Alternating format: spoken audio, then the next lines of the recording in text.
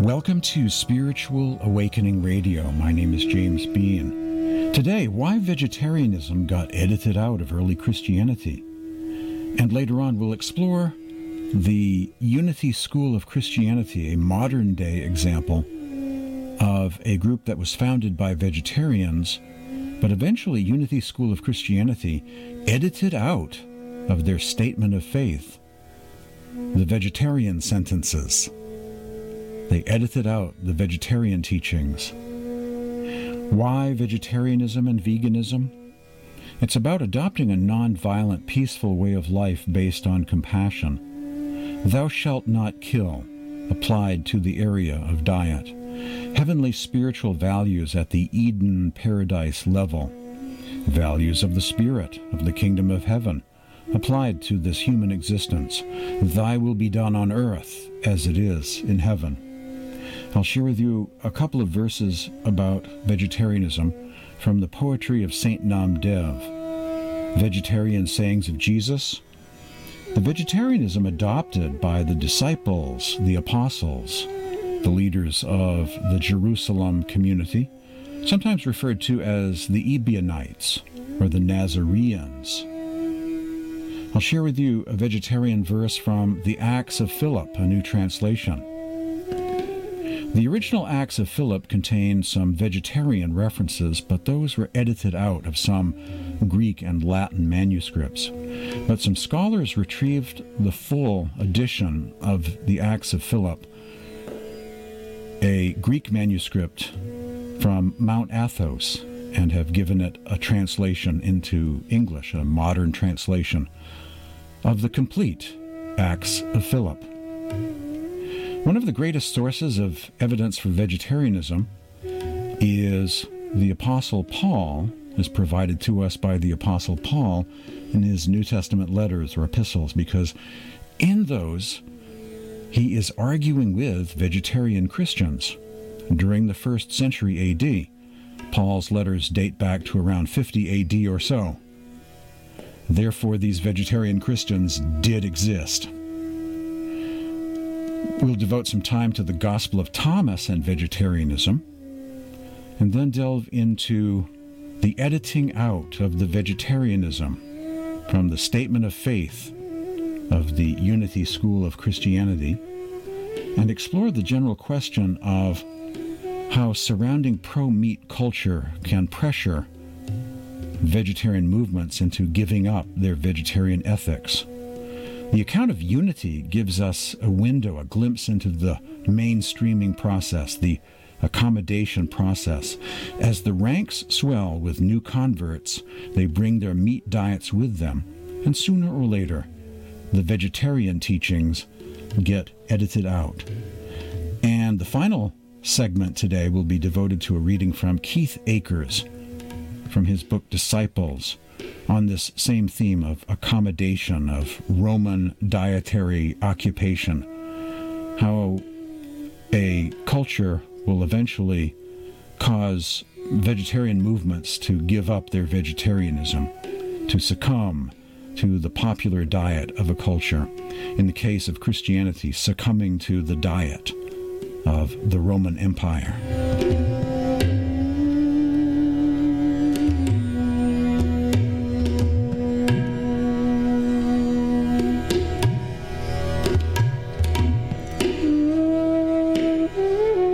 I believe, based on the current practices of the dairy industry around the world, that those saints of the past who advocated vegetarianism, perhaps a lacto-vegetarian diet where they would advocate abstaining from meat, fish and fowl, and eggs, but did allow dairy, would these days be adopting a fully vegan diet, giving up dairy, abstaining from all animal products. These days, many are making this transition. This is, in fact, the direction that the vegetarian movement is headed in. Vegetarianism is going vegan. Why vegetarianism? Why veganism? This is a poem from Darshan Singh's book, Pathway of Light. All living creatures seek a life of peace, So pass your days on this earth humanely. Even the heart that beats in an animal's breast knows sympathy, brims with love.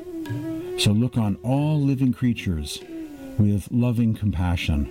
Bring to humanity's night the light of dawn. Pythagoras once said, as long as man continues to be the ruthless destroyer of living beings, he will never know health or peace. For as long as men massacre animals, they will kill each other. Indeed, he who sows the seed of murder and pain cannot reap joy and love. A Pythagorean saying quoted by several ancient sources goes like this: a light, meatless diet sharpens one's spiritual perception, while a diet containing meat weighs the soul down.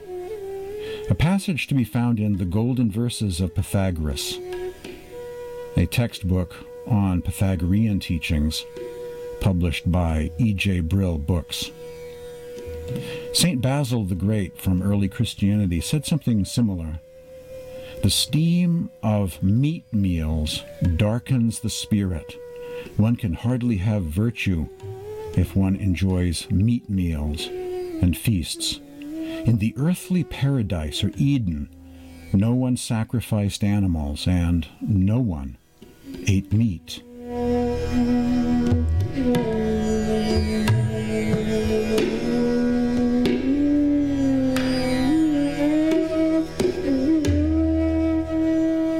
Some verses from the poetry of Saint Namdev. While slashing the throat of an animal, the butcher unwittingly cuts his finger and shouts out, what pain, it's killing me." But in cutting others' throats, he does not hesitate. Like his own child, man cares for a young animal, then kills it with a knife to serve as meat. When the noose is around his own neck, he bemoans his fate. He does not remember inflicting mortal blows. Says Namdev, "They are shameless creatures, yet call themselves devotees. How can they hope to realize the Lord?"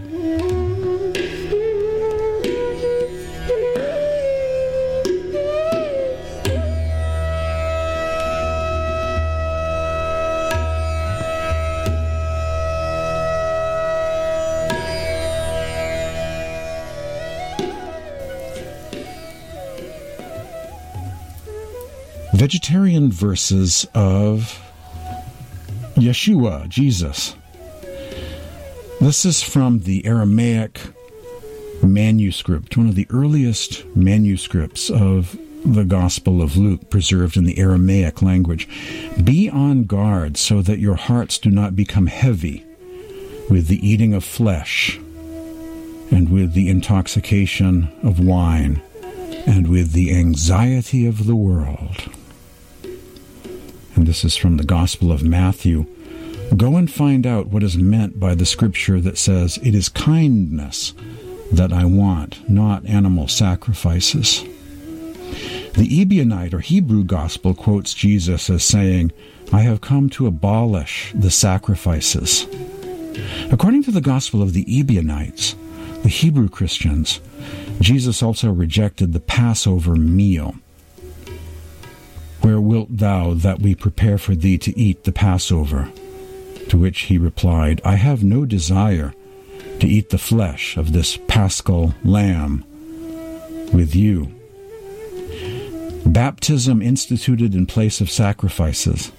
But when the time began to draw near that what was wanting in the Mosaic institutions should be supplied, as we have said, and as the prophet should appear, to whom he had foretold that he should warn them by the mercy of God to cease from sacrificing, lest haply they might suppose that on the cessation of sacrifice there was no remission of sins for them, he instituted baptism by water amongst them, in which they might be absolved from all their sins on the invocation of his name. and for the future, following a perfect life, might abide in immortality, being purified not by the blood of beasts, but by the purification of the wisdom of God. The vegetarianism adopted by the disciples, the apostles, the leaders of the Ebionites, the Aramaic-speaking Christians, also called Nazareans. Peter said that he once was a fisherman, but adopted a diet of bread, olives, and pot herbs, or vegetables. Peter described himself and the other apostles as former fishermen that had long since adopted a simple vegetarian diet and itinerant lifestyle of poverty. Quote, "Our way of life is being served with only bread and olives and sometimes vegetables," unquote. A passage from the Syriac, Aramaic, Clementine recognitions and homilies, a kind of Ebionite book of Acts. They, the apostles, embraced and persevered in a strenuous and laborious life with fasting and abstinence from wine and meat. A quote from the church historian Eusebius in Proof of the Gospels. And happiness is found in the practice of virtue. Accordingly, the apostle Matthew partook of seeds and nuts, hard-shelled fruits and vegetables without flesh. A quote from the early church father of Alexandria, known as Clement.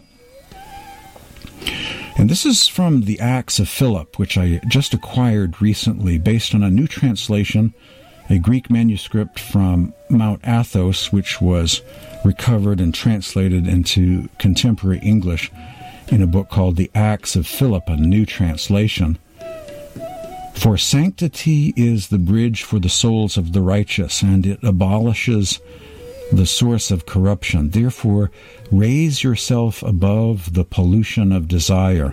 Do not allow meat eating and excessive drinking of wine to rule your members, lest your soul be cast in that mold," unquote. The Acts of Philip, brand new translation. Hieronymus, an early church father, wrote, "The consumption of animal flesh was unknown up until the Great Flood, but since the Great Flood, we have had animal flesh stuffed into our mouths. Jesus the Christ, who appeared when the time was fulfilled, again joined the end to the beginning, so that we are now no longer allowed to eat animal flesh," unquote. One of the greatest sources of evidence for vegetarianism in the original Jesus movement, the early church, is supplied to us by the Apostle Paul in his New Testament epistles or letters. Paul's letters date back to around 50 AD.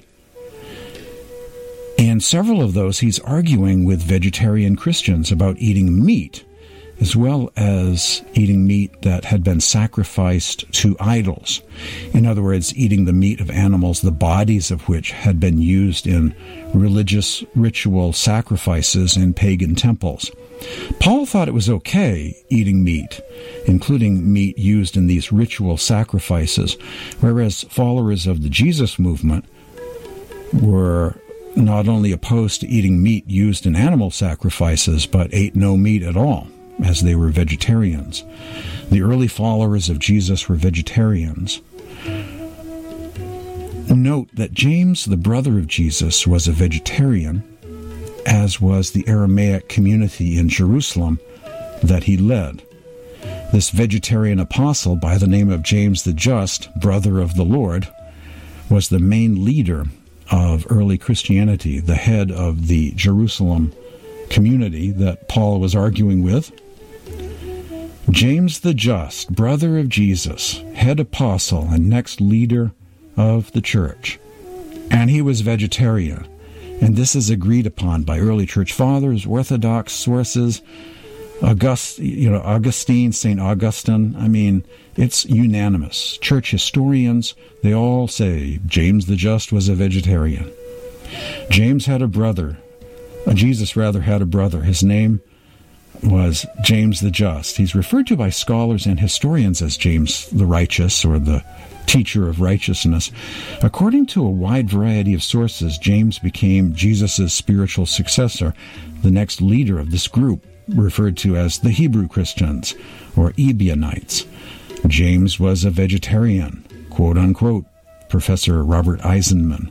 In his 1,000-page book all about James the Just, all we know, all of the passages in history about James the Just, James the Just, the key to unlocking the secrets of early Christianity, and the Dead Sea Scrolls, a very big, fat paperback book.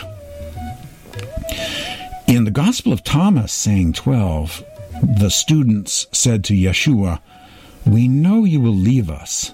Who will be our leader?"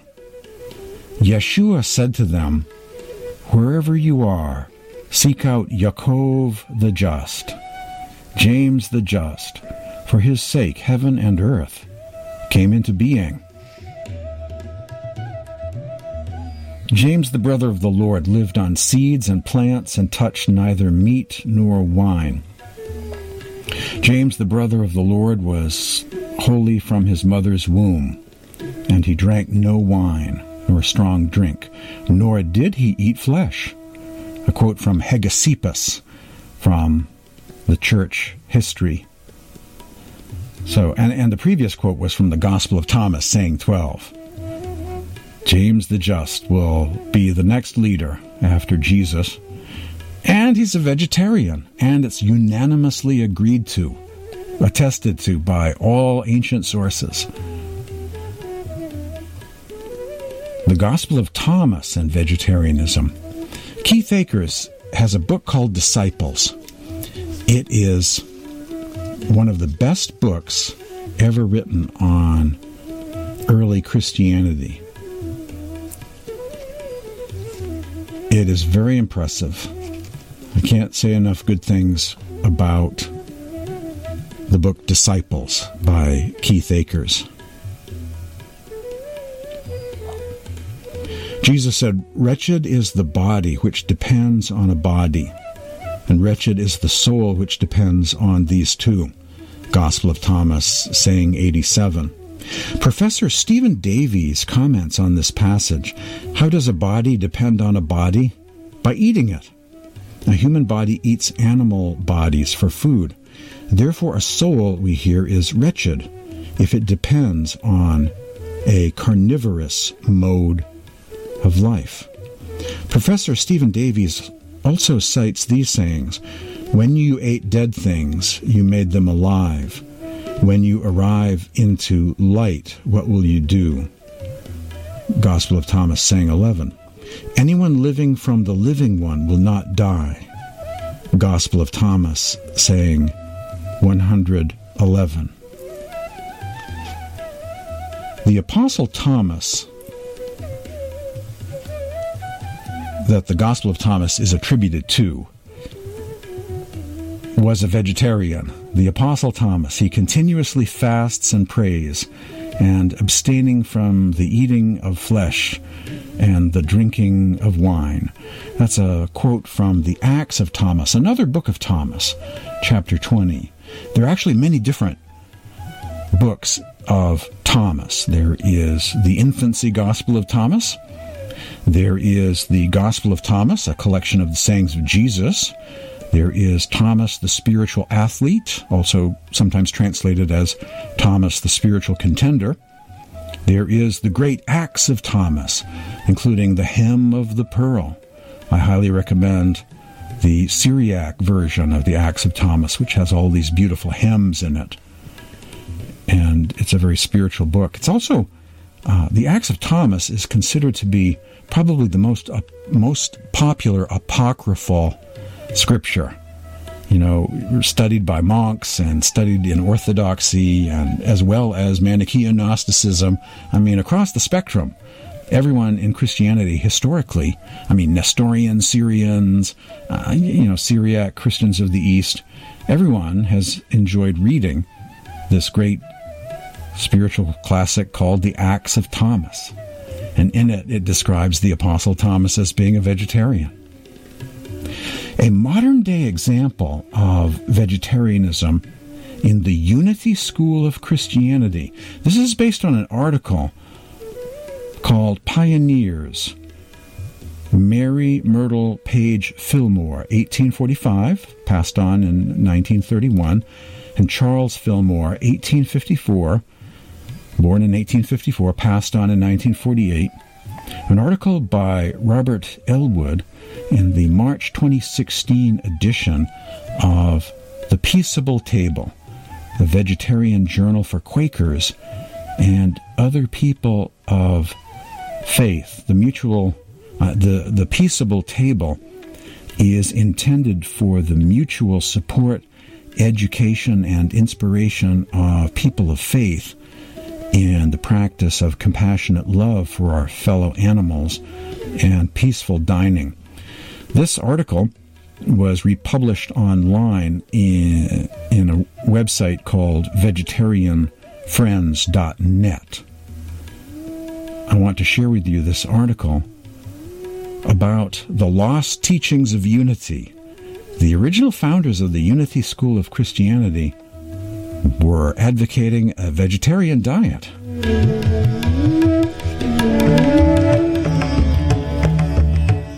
Charles and Myrtle Fillmore were co-founders of Unity, the Unity School of Christianity, the largest American denomination in the New Thought tradition. Some background: New Thought is a spiritual movement that rose in the late 19th century, influenced by Transcendentalism and the growing optimism of that progressive period. It emphasized the power of positive affirmation to bring about healing and success. The Fillmores founded the Unity Church as the Unity School of Christianity in 1889. Charles and Myrtle Fillmore became vegetarian shortly after founding Unity. While at first they believed that what one ate was a matter of indifference so long as consciousness was right, they quickly realized that whether one's palate reflects love or violence has much to do with the inner life. Quote, "I can say about flesh eating that the Spirit has shown me repeatedly that I could not refine my body and make it a harmonious instrument for the soul so long as I continued to fill it with the cells of dead animals," unquote. The Unity movement grew rapidly, and as early as 1906 offered a vegetarian cafeteria in their Kansas City church, and also a store, the Unity Pure Food Company, where one could get hard-to-find vegetarian products. In 1924, the cafeteria, dubbed the Unity Inn, was moved to a large headquarters complex, where it ranked as one of the largest vegetarian cafes in the world, serving some 10,000 meals a week. The cafeteria boasted a large fountain, red tile floors, indoor trees, and French doors opening onto attractive terraces. On the second floor, a banquet room featured drapes, ornate chandeliers, and a formal stage. The cafeteria remains, but is no longer exclusively vegetarian. The Fillmores' three sons, Lowell, Waldo, and Royal, were active in Unity and in vegetarianism. As early as 1906, Lowell wrote a vegetarian column in Unity magazine for a couple of years, and in 1911, Royal carried on a similar column under the pseudonym Veg until his early death in 1923. Despite his diet, most unfortunately, Royal suffered from obesity most of his life and died in his 30s from hypertension. His notable charisma, commitment, and his strong vegetarianism would have made him a natural successor to his father as leader of Unity. As it was, Lowell, a capable administrator but perhaps less dynamic, assisted by Waldo as board chairman, presided over the church's remarkable post-war growth. Lowell had some tendency to play down Unity's distinctiveness and led the church into becoming mainstream Protestant, which was probably part of the reason for the unfortunate direction it took in the late 1930s. Nonetheless, at that time, the word was out in the days of the founders During the horrors of the First World War, Charles wrote, quote, "We need never look for universal peace on this earth until men stop killing animals for food. The lust for blood has permeated the race thought, and the destruction of life will continue to repeat its psychology the world round, until men willingly observe the law in all phases of life, thou shalt not kill. The desire to demonstrate the love universal is lifting thousands out of every form of cruelty that selfishness has claimed is necessary to man's well-being. Therefore, in the light of the truth that God is love and that Jesus came to make his love manifest in the world, we cannot believe it is his will for men to eat meat or to do anything else that would cause suffering to the innocent and helpless," unquote. A passage from Vegetarianism, published June 1915. Ironically, in 1939, on the eve of the Second and even more terrible World War, Unity removed from its statement of faith this sentence, quote, "We believe that all life is sacred and that man should not kill or be a party to the killing of animals for food.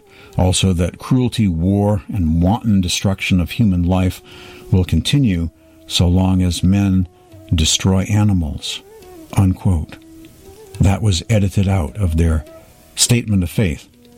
All the reasons for the turn against vegetarianism in the late 1930s are not clear, but certainly it was in part a consequence of the death of Royal in 1923 and of Myrtle in 1931. Myrtle seems to have the real energy behind violence-free eating, and Charles's second wife, Cora, may have been less committed. Charles, who had relinquished leadership by then, himself began eating fish on occasion. It seems likely that a desire to fit better into the mainstream Protestant model and play down highly distinctive features in Unity had a part of it as well.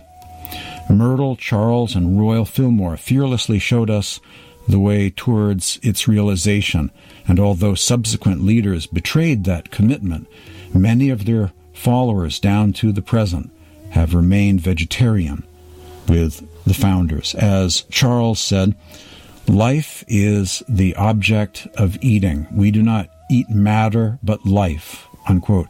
To him and his, that meant the body was not a place for the entombment of corpses, but to receive life for the enhancement of life. It was Royal who added that our true task is to transform human tombs into temples of the living God, unquote. Food is the building material for that noble structure, but the dinner must permit the great harmonious spirit of truth to shape it into living substance, unquote. That's a fascinating article on the lost teachings of vegetarianism in Unity, how they changed their statement of faith, editing out the vegetarian sentences. An article on Charles and Myrtle Fillmore, founders of the Unity School of Christianity. They were vegetarian, and this was published in Pioneers, Mary Myrtle Page Fillmore and Charles Fillmore, by Robert Elwood, in the March 2016 issue of The Peaceable Table, a vegetarian journal for Quakers and other people of faith. The Peaceable Table is intended for the mutual support, education, and inspiration of people of faith in the practice of compassionate love for our fellow animals and peaceful dining. And as I mentioned earlier, it's republished online at vegetarianfriends.net. And that brings us to the subject of accommodation. The surrounding pro-meat culture pressures vegetarian movements into giving up their vegetarian ethics. The account of Unity, the Unity School of Christianity, gives us a window a glimpse into the mainstreaming, the accommodation process.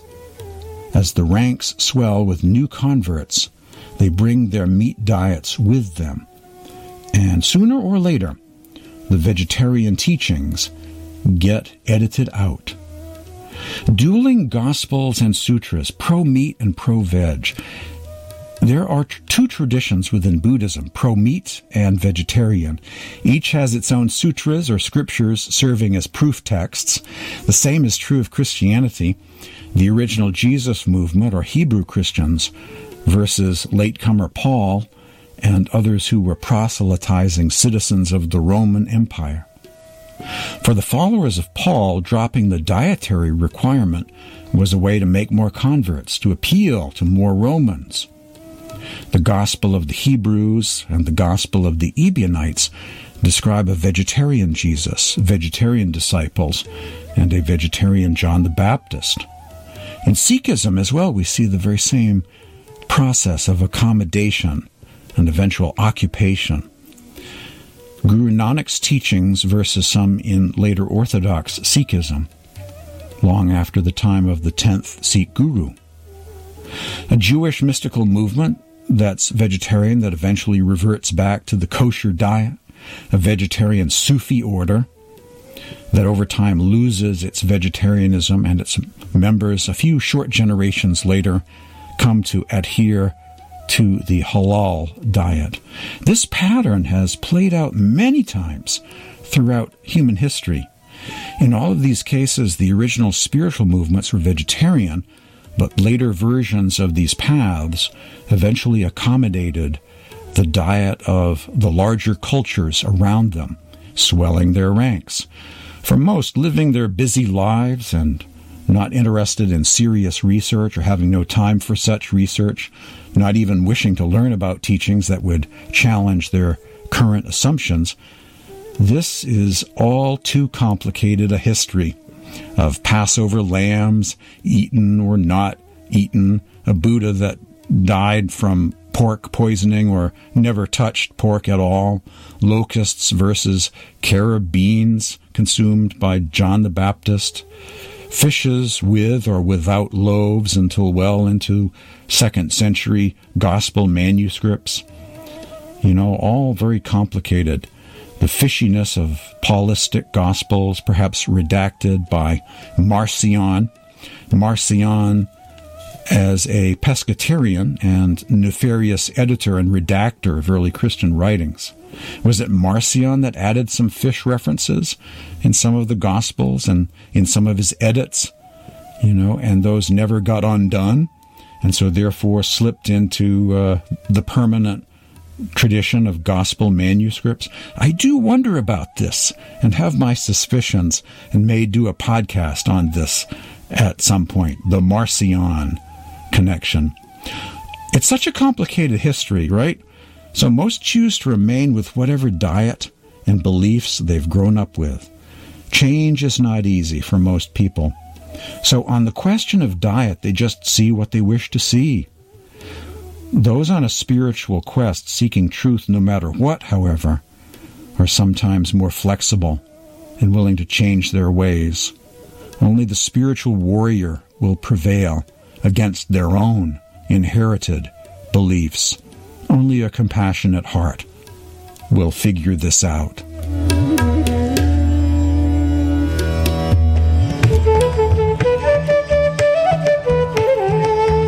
In our final segment today, I return once again to a book by Keith Akers called Disciples, How Jewish Christianity Shaped Jesus and Shattered the Church. One of the best books on early Christianity, the John the Baptist group, the Essenes, Therapeutae, Mandaeans, the Jesus Sutra, the folks in the East that were also vegetarian, the Church of the Light in China. This book is so wonderful. Disciples by Keith Akers. We were just talking about accommodation, Roman dietary occupation, how spiritual movements can change over time. You can have a vegetarian Rumi founding a Sufi order that a few generations later, is following the more mainstream Muslim halal diet. You can have a mystical Kabbalist movement saying, let's all get back to Genesis chapter 1 and be vegan, back to Eden, back to paradise. And yet eventually they go back to a more mainstream kosher sort of diet. You have Roman meat-eating Christians that have nothing whatsoever to do with the original Jesus movement, and certainly were not willing to keep in print to translate the original Gospels of the Ebionites and the Hebrews. They certainly had no interest in doing that and left those writings behind to disappear from history. You find Guru Nanak, the founder of Sikhism, being vegetarian, but later on some Sikhs eat meat. Same with Buddhism. We find this playing out over and over again as the teachings change when the founders disappear from the scene. This is how vegetarianism can be edited out of a religion, including early Christianity. And the more recent example of vegetarianism being edited out of the official teachings of the Unity School of Christianity provides a window into this process of accommodation, of mainstreaming, getting absorbed into a culture. Paul did this, participated in this. Keith Akers, this is a reading from Disciples by Keith Akers, a section titled Paul's Accommodation to the Larger Society. Keith Akers writes, vegetarianism was an embarrassing issue in apostolic times, not just a creation of some later fanatical Ebionites. Paul specifically refers to those who do not eat meat or drink wine. So we have every reason to believe that there were radical vegetarians during the apostolic age. Paul likely understood that forbidding meat and wine was not going to go well with those in the upper class, and that Christianity would spread if it could reach across class barriers to those who were well off in the ancient world. Keith Akers also writes, when the pagan emperor Constantine co-opted the church at the Council of Nicaea, the movement moderated its original radical ideals of pacifism in favor of accommodating the larger society. Suddenly it was not only morally acceptable, but even praiseworthy to kill people in battle, provided, of course, that you were fighting on the right side. The church also found a way to accommodate commercial interests and become wealthy and worldly. Much of the monastic movement began as a protest against this compromise of what many thought was a sellout to the larger society. This is also what happened with vegetarianism in the case of two modern Christian groups, the Seventh-day Adventists, founded by Ellen White, and Unity School of Christianity, Charles and Myrtle Fillmore. In both cases, the founders were ethical vegetarians, but in both cases, the adherence to vegetarianism was steadily weakened, and in the case of Unity, seems to have almost completely disappeared. This tendency only rarely works to take groups in a more radical direction, but in the accommodationist direction, it is all too common, writes Keith Akers.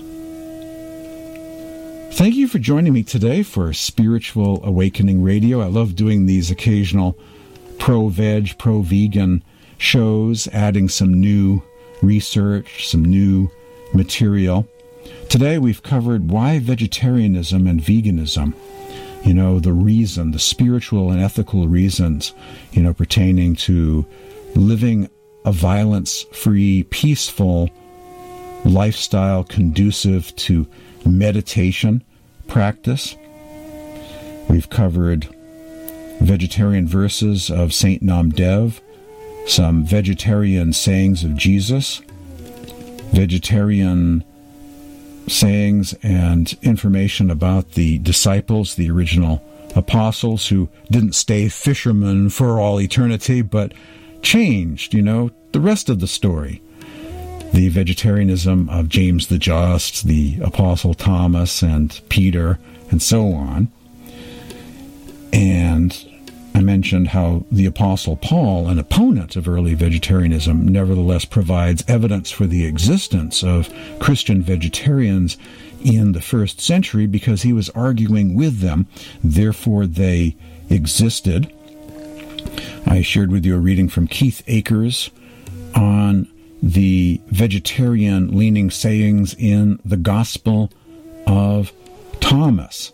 And then, of course, the article on the vegetarianism of the founders of Unity School of Christianity, and how that gives us a window, a glimpse into this process of how a group can start off being vegetarian, like the Jesus movement or Sufism founded by Rumi or one of the other Sufi saints, and yet decades later, a few generations later, something different, a different diet takes over.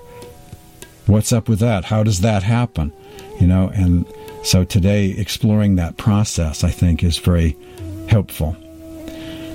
If you'd like to say hello, my email address is james@spiritualawakeningradio.com. Thank you for joining me today. See you again next time for another edition of Spiritual Awakening Radio.